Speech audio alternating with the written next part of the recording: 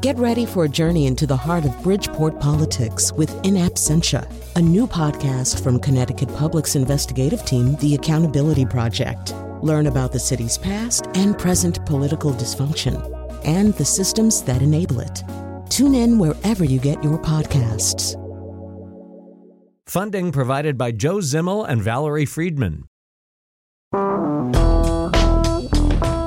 Today on the show, we're going to talk mainly about the Myers-Briggs Type Indicator, MBTI. It's the most popular personality test in the world by far. It is widely criticized, but it is also widely embraced. I mean, you're not going to go through life without having a conversation with somebody about your four-letter type. We're going to talk about that. We're going to talk about the remarkable origin story of this, developed by two women who were not really scientific researchers, but were amazing intellects in their own way. We'll also talk to one critic of the test, explaining why, in fact, it's probably not a good idea to use that to screen, for example, job applicants, which companies do all the time. Anyway, lots of things to talk about after this news.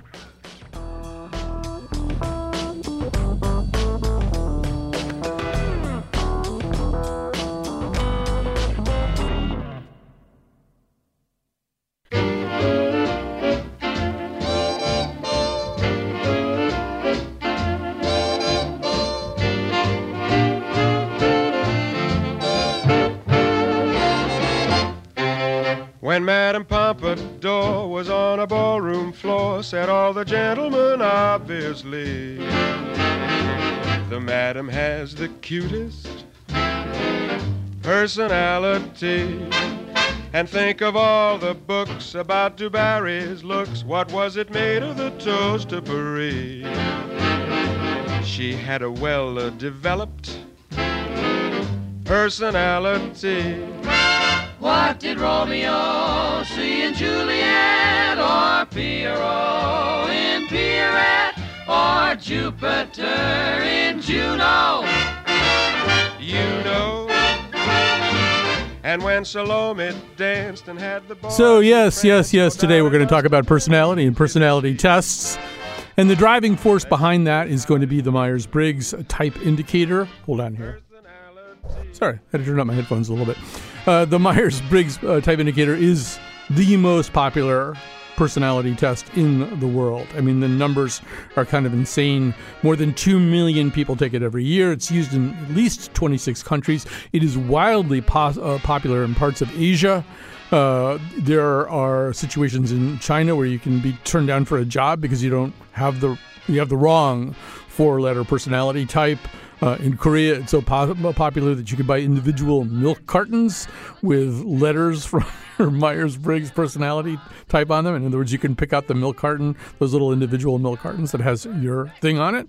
It's used by Fortune 500 companies, universities, all kinds of things, wellness retreats. There are more than 2,000 personality tests on the market. A lot of them are kind of derived, shall we say, from Myers-Briggs, although possibly, Katie, not this one. All right, I'm going to ask you a series of questions. Just relax and answer them as simply as you can.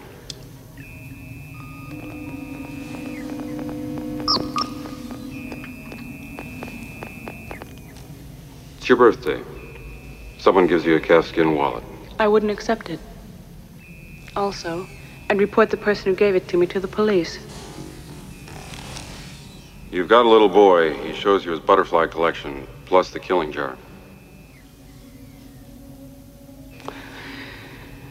I take him to the doctor.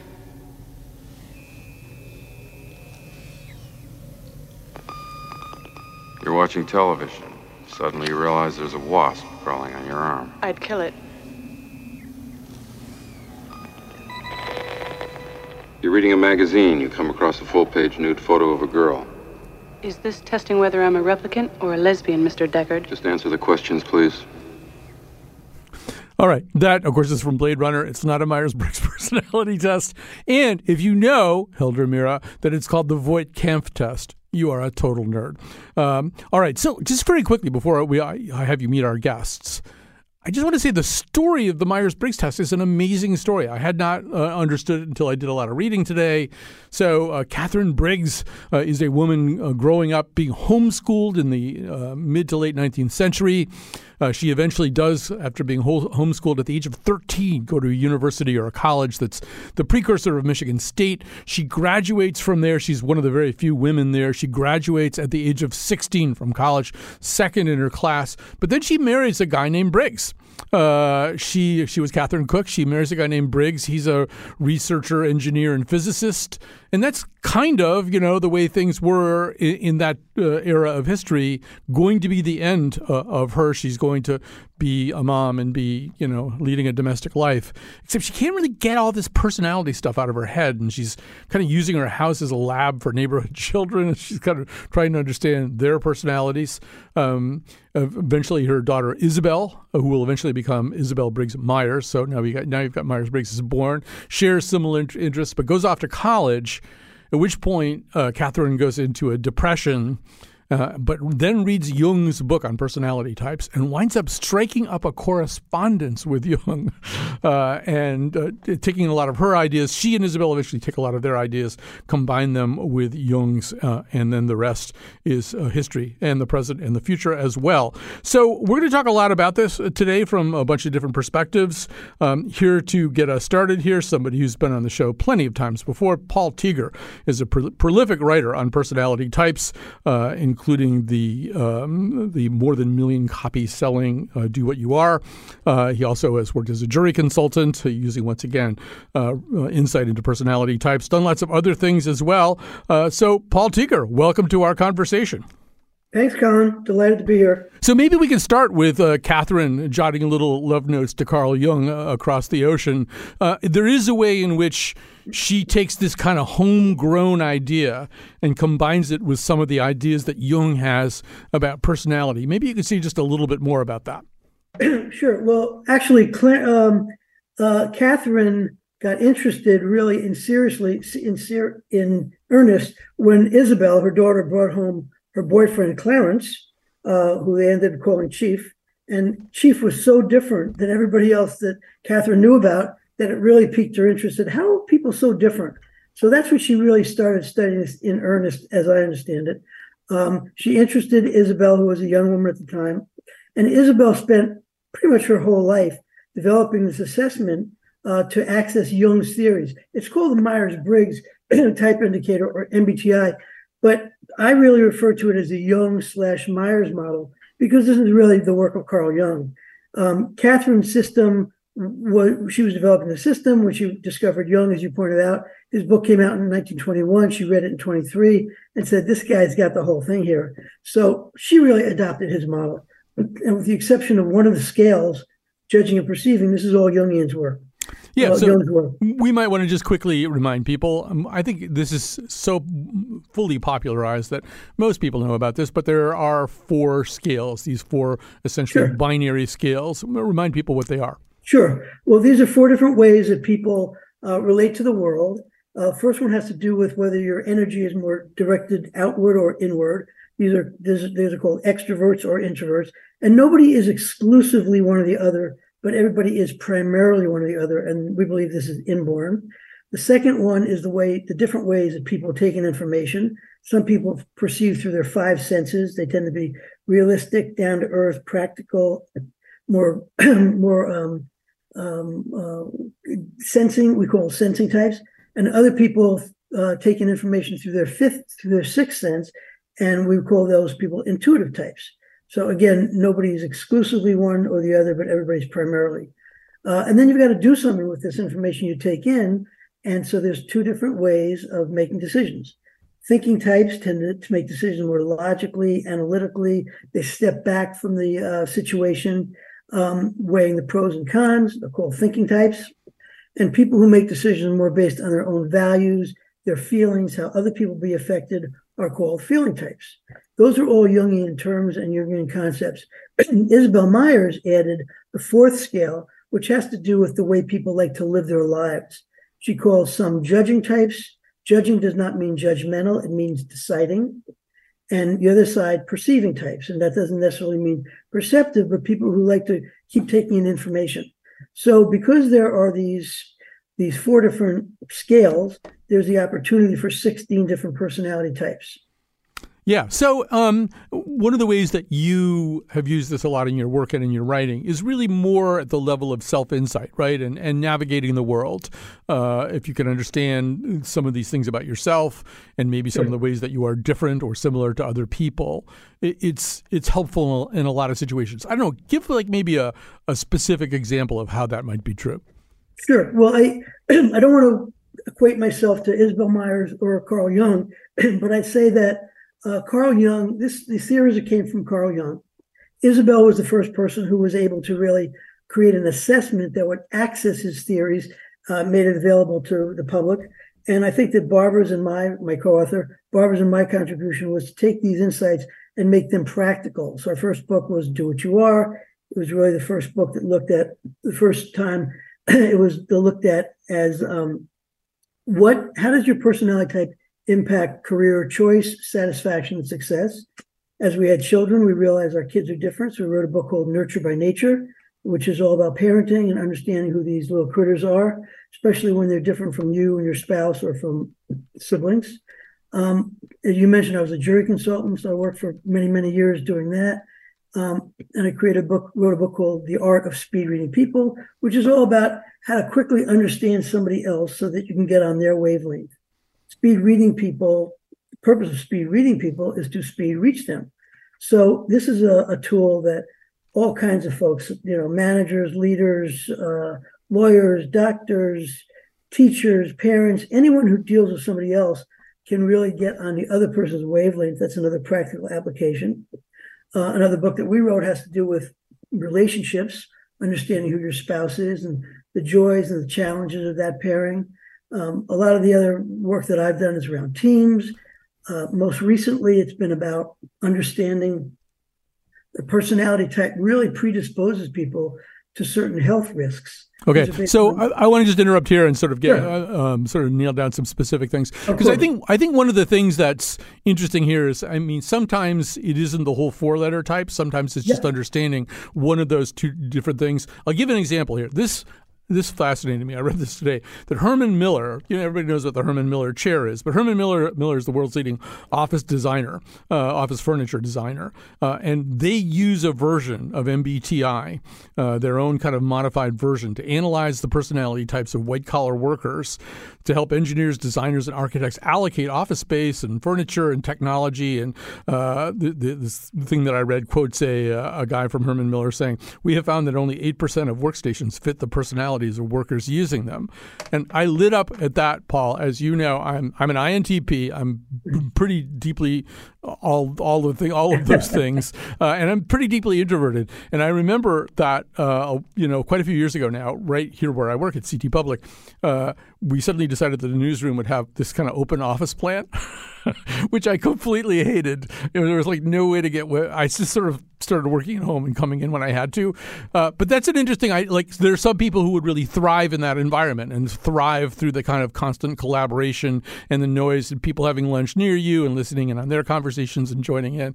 I'm not that kind of person, so it makes me happy to think that Herman Miller might be thinking about the world that way, that we're not all the same. Well, I'm actually sitting in the Herman Miller chair right this very moment, so I feel a little kinship. There's all kinds of applications. I think I haven't done this, read this itself, the study, but I think he's probably, and the stuff you're talking about is more extroversion, introversion. Yeah. Do you want to be surrounded by people? Do you want to be interrupted? Do you want that energy, or do you want to have a door you can close and kind of close out the world until you're ready to interact with them? That's what it sounds like he's mostly involved with, and that's what I would think is probably the most relevant application for the chair business. Right. So let me give you another specific example of the difference in a letter, and this is one that you're actually very familiar with, which is that I am high in the end of perceiving. So perceiving, as you say, is you kind of you live your life kind of asking questions, not necessarily coming to immediate resolutions, kind of enjoying the process of things unfolding. And I on 2 or 3 occasions have failed to understand that the people that I work the most closely with the first person was Patrick Scahill, my original producer. It's still true with Lily Tyson, are judging people. They really need decisions made. They need to know. They need to know pretty quickly what's going to happen. They don't like the idea of something that's just going to kind of unfold. They don't particularly like the fact that I want to go on the air with no guests and no plan sometimes and just take calls. But it took me a long time to realize you've got to respect that about the other person, not insist that they be more like you. Yeah, that's definitely true, and I feel your pain and their pain, knowing all those players. But somehow it works because people are able to accommodate other people's styles. I think it's one of the great advantages of the MBTI or personality type is to understand people are different, and we all communicate and relate most easily to people like us. And the challenges come when people are different, whether it's extroverts or introverts, or judgers or perceivers, which you were just explaining. There's one quick thing I would add, Colin, if I might, sure. And that is there's a difference between the model, which is a Young-Myers model, and the MBTI as an instrument. The MBTI or any of these other 2,000 tests that you referenced, they're the vehicles. They're just the way to get to the destination. To me, the destination is better relationships, better parenting skills, healthier bodies, healthier minds. So the assessment itself is not something that I don't pay a whole lot of attention to. I've trained thousands of people early in my career in the MBTI. I don't use it anymore. I use another assessment that I've created because it's really the model and the insights that come from it rather than, a paper and pencil or an online test, in my judgment. Right. And so, we can talk a little bit about that, too. There are ways in which, and we'll hear some critiques of the MBTI in the second segment here. But I also feel as though, and correct me if I'm wrong about this, that certain personality types are probably better at recognizing and accommodating other personality types. And I think as an INTP, I'm really bad at that. That's one of the aspects of my personality type. I'll give you another example that a lot of listeners to this station can identify with, and you were there for this particular insight, which is the Kyone Wolf, who was originally working on this show for many years. In a very close capacity to me, is not an INTP, and she's particularly high on the feeling over as opposed to thinking. Everything with Kyone runs through her emotions, and I had no clue about that, and I completely failed to take that into account for about a year and a half of working with her. And once you pointed it out, then I suddenly realized, oh, she needs something different from me, from what I think people need. But I think it's probably true that some of these personality types just aren't even really good at noticing the other personality type. Well, you're exactly right. And INTPs, which stands for introvert, intuitive, thinking, perceived type, are only about 3.5% of the population. So there are not a lot of you guys. And I think that you're right. I mean, people who are feeling types, especially intuitive feeling types or NFs, tend to be much more perceptive about people, their emotions, their feelings. That's why there are NFs are 17% of the population, but 85% of therapists, because we, and I'm one of these people, gravitate towards activities that lets us listen to something, try to use our intuition to figure out what's going on here, and then use our feeling to help that person feel better or be healthier. So there's a lot here. Type doesn't explain everything, but after 40 years of this stuff, it really explains a lot. So one of the things that you've seen, because you have been working at this for 40 years, when you started, there was essentially no internet. There was no internet. And so one of the things, and the internet obviously is really, really good at popularizing things, not necessarily in a scientific way. And so, I mean, just...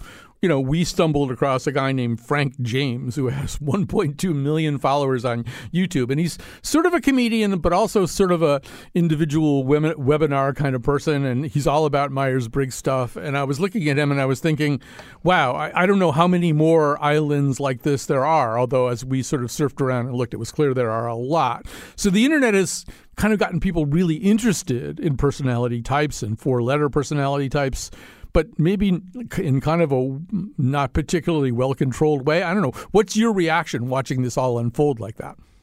Well, first of all, I'm not a fan of digital technology. I think it does a lot more harm to humanity than good, but we won't get onto that. But I would say that, one of the downsides of the internet is that it's indiscriminate. I mean, you don't have to have any credentials. You just have to have a platform. And most of the stuff is really about marketing. I mean, there are thousands of assessments that have got no validity or no reliability at all, nor do people really care about that. And yet, because it's on there, people will say, oh, and the other thing is, this, Colin, everybody's interested in themselves.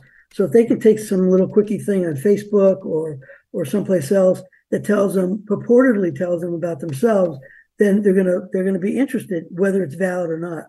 So I'm just not a fan of those applications. I don't know this guy, Frank James. I know several people who are internet kind of leaders and influencers in personality type. One site that's really good is called Truity, Truity, and they really know what they're doing, and they've got great, interesting information. Yeah, maybe last question here. This comes from Lily Tyson, who's probably, very concerned about all of our personality types as our senior producer. She wonders if types change over time. You say that so many of these characteristics are essentially inborn. On the other hand, we're not the same people usually at 60 as we were at 20. So do our types change or just manifestations? Yeah, and it's a great question. And I've been asked that many, many, many times. So if I'm in a room with 1,000 people, I say, I've had this experience. I ask how many people have children, and about 80% of the hands go up. And I say, about 70% of the hands go up. How many of you have more than one child? Most of the hands stay up there. How many of your children are like each other? And almost every hand goes down, except the guy that's your type who likes to argue about this stuff, right? And it's sort of said tongue in cheek, but not a whole lot. The reality is, I believe we're born with a type. We have that whole type our life. Obviously, as we grow and mature, our behaviors change and we get better at certain things. I mean, we act differently at a basketball game than we do at a funeral, but that's because we've got different behaviors we can use. I don't think our type changes with every new situation we go into. So I believe type is there from cradle to grave. All right, we're going to stop there, and we're going to take a little break here, come back with a new guest, but so great to talk to Paul Teager, prolific author on MBTI and personality types. His books include Do What You Are, Nurture by Nature, and Just Your Type. I dreamed I had to take a test. I dreamed I had to take a test. I dreamed I had to take a test.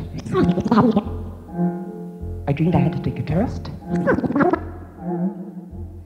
I dreamed I had to take a test in a Dairy Queen. Support for this podcast comes from Hartford Healthcare. Elevating Health is funded by Hartford Healthcare. ECMO is a leading-edge, life-saving treatment for patients with cardiac or respiratory failure. Dr. Jason Gluck, director of the Mechanical Circulatory Support Program and Emergency Cardiac Care at Hartford Hospital, explains what it is. So ECMO stands for extracorporeal membrane oxygenation, outside the body oxygenation of blood. It's a life support technique that's used by highly sophisticated medical systems for patients with severe heart or lung failure. The technique involves removing blood from the body, oxygenating it, and then returning it back. ECMO procedures happen in the ICU, but not all hospitals are equipped with the necessary technology and staff. Dr. Gluck describes Hartford Hospital's ECMO Go team. So ECMO is considered when treatments have failed. And in our center, with a special ECMO on the Go team, we'll actually take that technology to their hospital and help them out there if they need to stabilize the patient and then bring them back to Hartford for recovery. For more information, go to ctpublic.org/elevatinghealth. Sometimes people are good, and they do just what they should. But the very same people who are good sometimes are the very same people who are bad sometimes. It's funny, but it's true. It's the same, isn't it, for me?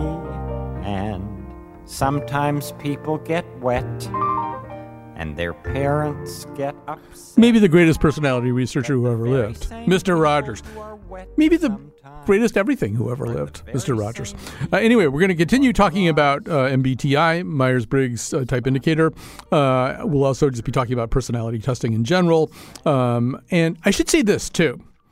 I as I was saying to Paul earlier, I mean, once the internet came into existence and got hold of this stuff, it became an even bigger craze. And there's just a kabillion, to use a very specific term, tumblers, Tumblr's really like Myers-Briggs types. There's sort of everything everywhere, and people are having a lot of fun with it, and people do like to talk about themselves and think about themselves and who they really are, and they're at least somewhat interested in who other people are. But at the same time, I think there has arisen a sense of distrust, particularly as everything gets algorithmatized. And those people who remember the Cambridge Analytica scandal from 2016, that all started with a personality test. It wasn't Myers-Briggs. It was a little bit more closely modeled on what's called the Big Five or Ocean. We can maybe talk about that in just a second.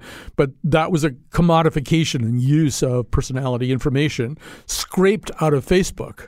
That may have significantly influenced the 2016 election. So, yeah, there's a lot of culture out there that loves personality types, and especially MBTI. There's also a lot of culture out there that distrust it. This is from the trailer for a 2021 HBO Max documentary called Persona, The Dark Truth Behind Personality Test B1. Our lives are shaped as profoundly by personality as they are by gender and race. I actually think personality tests are fun to take, if they're low stakes. You somehow don't know what the Myers-Briggs is. It is the most well-known personality type quiz in the world. When I first took the test, I was like, wow, this thing knows me better than I know myself. It breaks us all down into 16 distinct types. Those are treated as just part of what it means to be a human being. The creators of the Myers-Briggs may have had a vision of simply helping people understand themselves, but now that the genie is out of the bottle, they can't necessarily control how it's being used. It is useful for individual people on journeys of self-discovery, but when they're used to make decisions by other people affecting somebody's life, they become dangerous tools. Note dystopian music in the background. All right, joining us now is Alexander Swan, an associate professor of psychology at Eureka College and host of a podcast about psychology and movies called Cinema Psych. And Alexander Swan researched a paper on MBTI theory. Welcome to our conversation. Hey, Colin. Pleasure to be here. So, say a little bit about what you did. What you wanted to do was essentially measure the validity of Myers-Briggs type indicators using 3 different metrics. Tell us more about that. Yeah. So in a paper with my writing partner, Randy Stein, we decided to look at the theory that your previous guest, Paul, was talking about that underlies the assessment, right? Everyone takes the assessment. It's the instrument. And so to make an instrument, you need to have what it is that you're measuring with the instrument fully laid out. Everything all above board. You've got your assumptions. You've got the predictions that you plan to make with that. And so what we wanted to do was take a group of 3 evaluation criteria from Sean Costanzo from the 1980s paper about how to evaluate validity. So validity requires, to assess validity, requires using logical argumentation. So rather than doing correlations and things like that. So we evaluated the theory on whether it agrees with our current understanding of personality from personality psychologists for the last several decades, its internal consistency within itself, does it contradict itself? And then finally, is it a testable theory? Can you actually empirically, observably make conclusions from whatever data you're trying to, or whatever test you're trying to do? Right. And so you found it wanting in all of those areas. In all 3, yeah. All 3 of those areas. And maybe we should talk a little bit more about sort of what you derive from that, because obviously, I mean, one thing about Myers-Briggs that's kind of interesting is if you go to the Myers-Briggs Foundation website, which I have done, they actually say it's not designed to be used for hiring purposes. It does not measure ability, competence, or skill. I think they say elsewhere it probably shouldn't be used for dating preferences, which we're going to be talking about in the next segment. I mean, they're kind of upfront with this. So the question is partly, what is this thing? And then the other question is, how is it being used? Say a little bit more about that. So I fully agree with their writing there that says don't use this for all of that. And we said that, the Myers-Briggs company, the organization that runs the Myers-Briggs, fully says they do not want to make strong statements about prediction. And that's what we found. It's the use by other people. And I think what I pretty much agree with all of the trailer segment clips that you just played. Everyone's saying all of those things minus the music. So we don't need the music there. But what they were saying was fairly accurate as far as what personality psychologists think about how people use it. My disclaimer when I usually talk about this is like, go have fun, take the test, don't worry about it. If you're on a journey of self-discovery, maybe it'll help you understand a little bit more about yourself. We always understand more about ourselves when we verbalize things. We may not know what's going on in our heads, but we verbalize stuff and it makes us feel better. The issue is, as one of those folks in the trailer said, is when other people start using it for other things, making business decisions, making dating decisions, when money is involved. And unfortunately, to take the real test, you have to pay $50. Then people start attributing either making poor decisions, making decisions that will negatively affect other people, and harming individuals. And that's a real problem. Yeah, no, I mean, you see some of the kind of rigid and unforgiving and consequence-ridden applications of it, and you get kind of nervous. On the other hand, maybe we could talk a little bit about sort of the rest of social sciences. There is, within the world of social sciences and academic personality testing, another thing called the Big Five. There are various terms for it, or Ocean or whatever, which seems to enjoy a little bit more approval in the academic community. Could you say something about that? Yeah, so I could.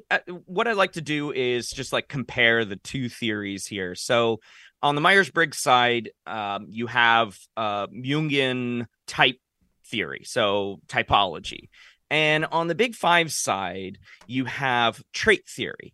And what I find to be interesting in the overlap of the two is that Myers-Briggs typology theory essentially just pulls traits from trait theory and just kind of lumps them together into these 16 groups, lumping like things together, where in trait theory, you're essentially just looking at a full person and their traits, and those traits are then factored into 5 umbrella, like conscientiousness, agreeableness, whatever you want to pull from Ocean or Canoe or whatever. And it's just a collection of traits, but it's not saying that because you don't have this one trait that is under the umbrella of conscientiousness that you're not conscientious. It's a degree to how conscientious you are based on the traits that fit you. So the reason why it finds more support in personality psychology and social psychology writ large is that the trait theory is fairly simple. The factor analysis, the statistics that go into creating the 5 factors from all of these words that we can think of from the dictionary that are adjectives, fall into these over and over and over again since the 1980s. And it's fairly reliable at testing, retesting, and so on and so forth, which cannot be said about reliability of the MBTI. So that's why it has that support. And I think if there's any test your listeners should take, for one thing, it's free, is to take either the TIPI, or the 10-item personality inventory, or you can go to a larger set. I can't remember what the name is off the top of my head, but anything that's testing Big Five, I think your listeners would probably get a great deal more from. It's not as flowery as what you get in your MBTI results. You can't just say, I've got these 4 letters, but it is more valid and potentially more accurate. Right. We should say that the things that we're talking about here as I understand it anyway, and feel free to correct me extremely if necessary, are things where people are basically self-reporting, like a Big Five test. It's how conscientious are you? How open are you to new ideas and new experiences? So in a way, the computer version of that was garbage in, garbage out, right? There's it's only going to tell you what you already know, which may make it less appealing to people who are maybe looking for a concealed insight about themselves or their mother-in-law or something. And I will add to that, push back a little bit, Colin, where I will say that that's essentially what the MBTI is doing. It's just putting a nice little package and a bow on top of it with the 4 letters and a massive breakdown that is not theoretically valid about what your type is. So it's essentially the same thing.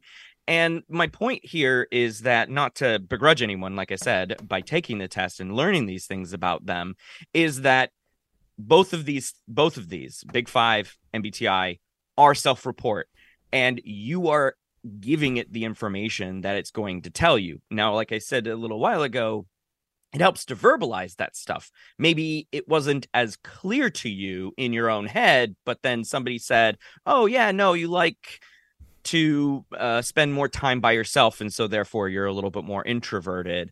And somebody might go, oh, yeah, you know what? That does sound about right. I am more introverted, even though as the user, the end user of the test, you click that you prefer in whatever ways that the question is asking you. You prefer to be by yourself more often than not. So it's not telling you something different than what you already know. Right. I think what some of us hope for is a test that's kind of more akin to what we think of in terms of traditional psychotherapy and psychoanalysis. In other words, one's interpretations of Rorschach plots aren't necessarily just restatings of things we already know about ourselves. If we see an elephant making love to a men's glee club, I think that was a Woody Allen line somewhere, instead of something else, we're basically, the idea there is we're emptying something out of ourselves that we don't entirely understand or know about, and possibly a skilled interpreter of that can tell us even more about what that means. And it seems to me that that's what people seem to hope that they're going to get from some of these personality tests. It seems less likely and more likely that, as we're saying, you might sort of search yourself. You might inventory yourself a little bit and say something that you had never thought about yourself because nobody ever asked you. But it's not going to go much beyond that. Right. It's not going to go much beyond that because it can't go beyond that. And there's no way to actually test that because it's unfalsifiable. We can't go inside somebody's head to see how they perceive an illusion. We know what their neurons are doing, but we don't know how someone's actually perceiving that illusion or reasoning through that problem or accessing their memories. And so you can't falsify this, I'm going to find your true type, because you can't do that because the person who is providing the information is the one that we cannot go inside as the even the observer or the expert analyzer in your example there, which was, like a psychotherapist or something who would be, okay, well, let me analyze this within my understanding of the human mind. And you can't go that far. That claim is unfalsifiable. Let's get into one more area here. We're going to run out of time. There's a lot of other stuff that I would love to talk to you about. But these things are very, very popular. If you say there's one available, somebody might pay $50 for it. Somebody might want to buy a $12 book that has the test. Who knows? But people really want it. They want MBTI. They want Big Five, Ocean, whatever we're going to call that. Why is that? Why? And is there a certain kind of type, you should pardon the expression, of person who wants that? I don't know to answer the second part of your question. I don't know what the kind of person is. As somebody who is trying to figure out about themselves, and again, this is kind of like astrology or the Enneagram. If you're interested in knowing more about yourself, then more power to you. So I think it's popular because it has its or these things have their staying power. And in my research as a cognitive bias researcher, I've come to find that a lot of people are highly susceptible to self-validation. And what I mean by that is, if I'm inputting information into the test, into the theory, the MBTI test or theory, and I get back positive stuff, and I get back like, oh, you're intuitive, this is how you see the world, this is how you make decisions, it's all super great. Nobody ever wants to be told that they're lazy or mean or rude, right? But these are all trait words that some people have. They feel much better about themselves, boosts self-esteem. We like getting our self-esteem boosted. And we tend to keep those feelings for things that we like. So if I get an MBTI report and it says I'm an INTJ, I'm like, okay, what's an INTJ? And I read all about it. And it makes me feel better about myself, whether I learn something about myself, quote unquote, or something is verbalized in a way that I hadn't really thought about before, then I'm going to remember that, and I'm going to hold that piece dear to me. So I think people just like it because it's validating and it boosts our self-esteem. All right, we're going to have to stop there. I do want to say that I know that I'm a Ravenclaw and probably a Miranda as opposed to a Charlotte or Carrie. I think I'm a Miranda. And that may be all I really need to know about myself, those two things. Alexander Swan is an associate professor of psychology. I'm also a muffin, by the way, at Eureka College and host of a podcast about psychology in movies called Cinema Psych. We will take a little break here. We will come back and we will talk to someone about the whole idea of finding love in your four-letter type. Indica helps to cook the steak. Indica helps to wash the plates. Indica puts the kids to bed. Indica reads a book to them. Why can't you be like Indica? Indica loves driving us so. Indica put her on the pedestal. Indica wishes her command, but Indica don't make no demands. Indica's always back in time. Indica's not the cheating kind. And time to say some thank yous. This show is produced by our rock star intern, Carol Chen. I don't know what her personality type is, though. In fact, the only producer whose personality type I know is Carolyn McCusker, a.k.a. McCusker, who is an INTP, because that's what I am. And we obviously are better than everyone else. Also assisting here, our senior producer, Lily Tyson, and Jonathan McPants. His personality type is PANT. He's been handling a lot of the clips and stuff like that for this show. And the technical producer today is the big kid. Katie Tolarski, our boss, is in here technically producing. Okay, our final segment is about looking for love in 16 different personality types. Jessica Alderson is the founder of So Synced, a 16 personalities based dating app, and she joins us now. Jessica, welcome to the conversation. Hi, Colin. Yeah, thank you so much for having me. So tell us how this works. Let's say that somebody becomes a client of your service. What happens? Yeah, sure. So you sign up to the app. The first part is like a kind of typical dating app sign up, and then we have the option of taking a personality test, or you can input your personality if you know it already. And actually a lot of people do now, as you mentioned, it's a very popular test. And then, essentially you get a summary of your personality type in shareable snippets. We kind of explain how you act in dating and relationships in particular. There's obviously a focus on that. And then you go through to the app, and we have an algorithm that essentially prioritizes perfect or ideal personality matches. And there's a kind of spectrum there. So it's not like binary. So that's kind of how it works. It is tricky, right? I mean, when you say it's not binary, for example, I am in a very fruitful and satisfying long-term relationship with someone who I certainly am introverted. I think she is introverted, but the difference between us would be expressed this way, and this is a very accurate statement. I think I want to go to a party, and then I get there and I'm completely miserable and I can't wait to leave.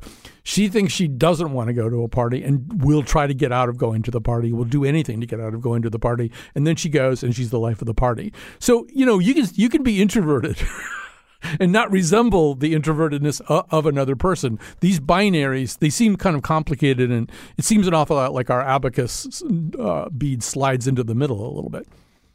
Yes. I mean, I think, there's advantages and disadvantages to the fact that it's so binary.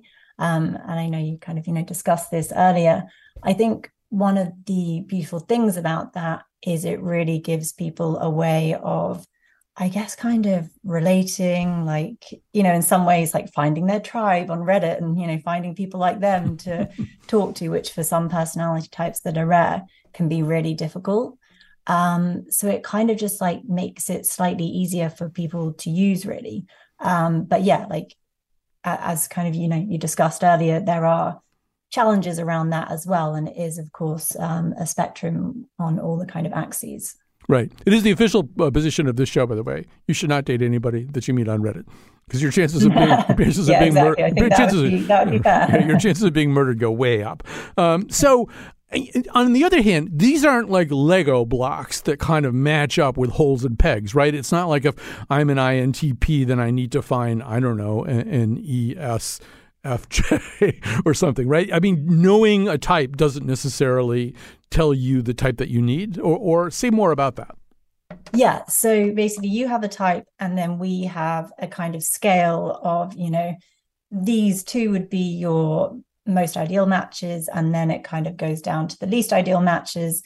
And what we describe that as your chance of finding a strong connection with them.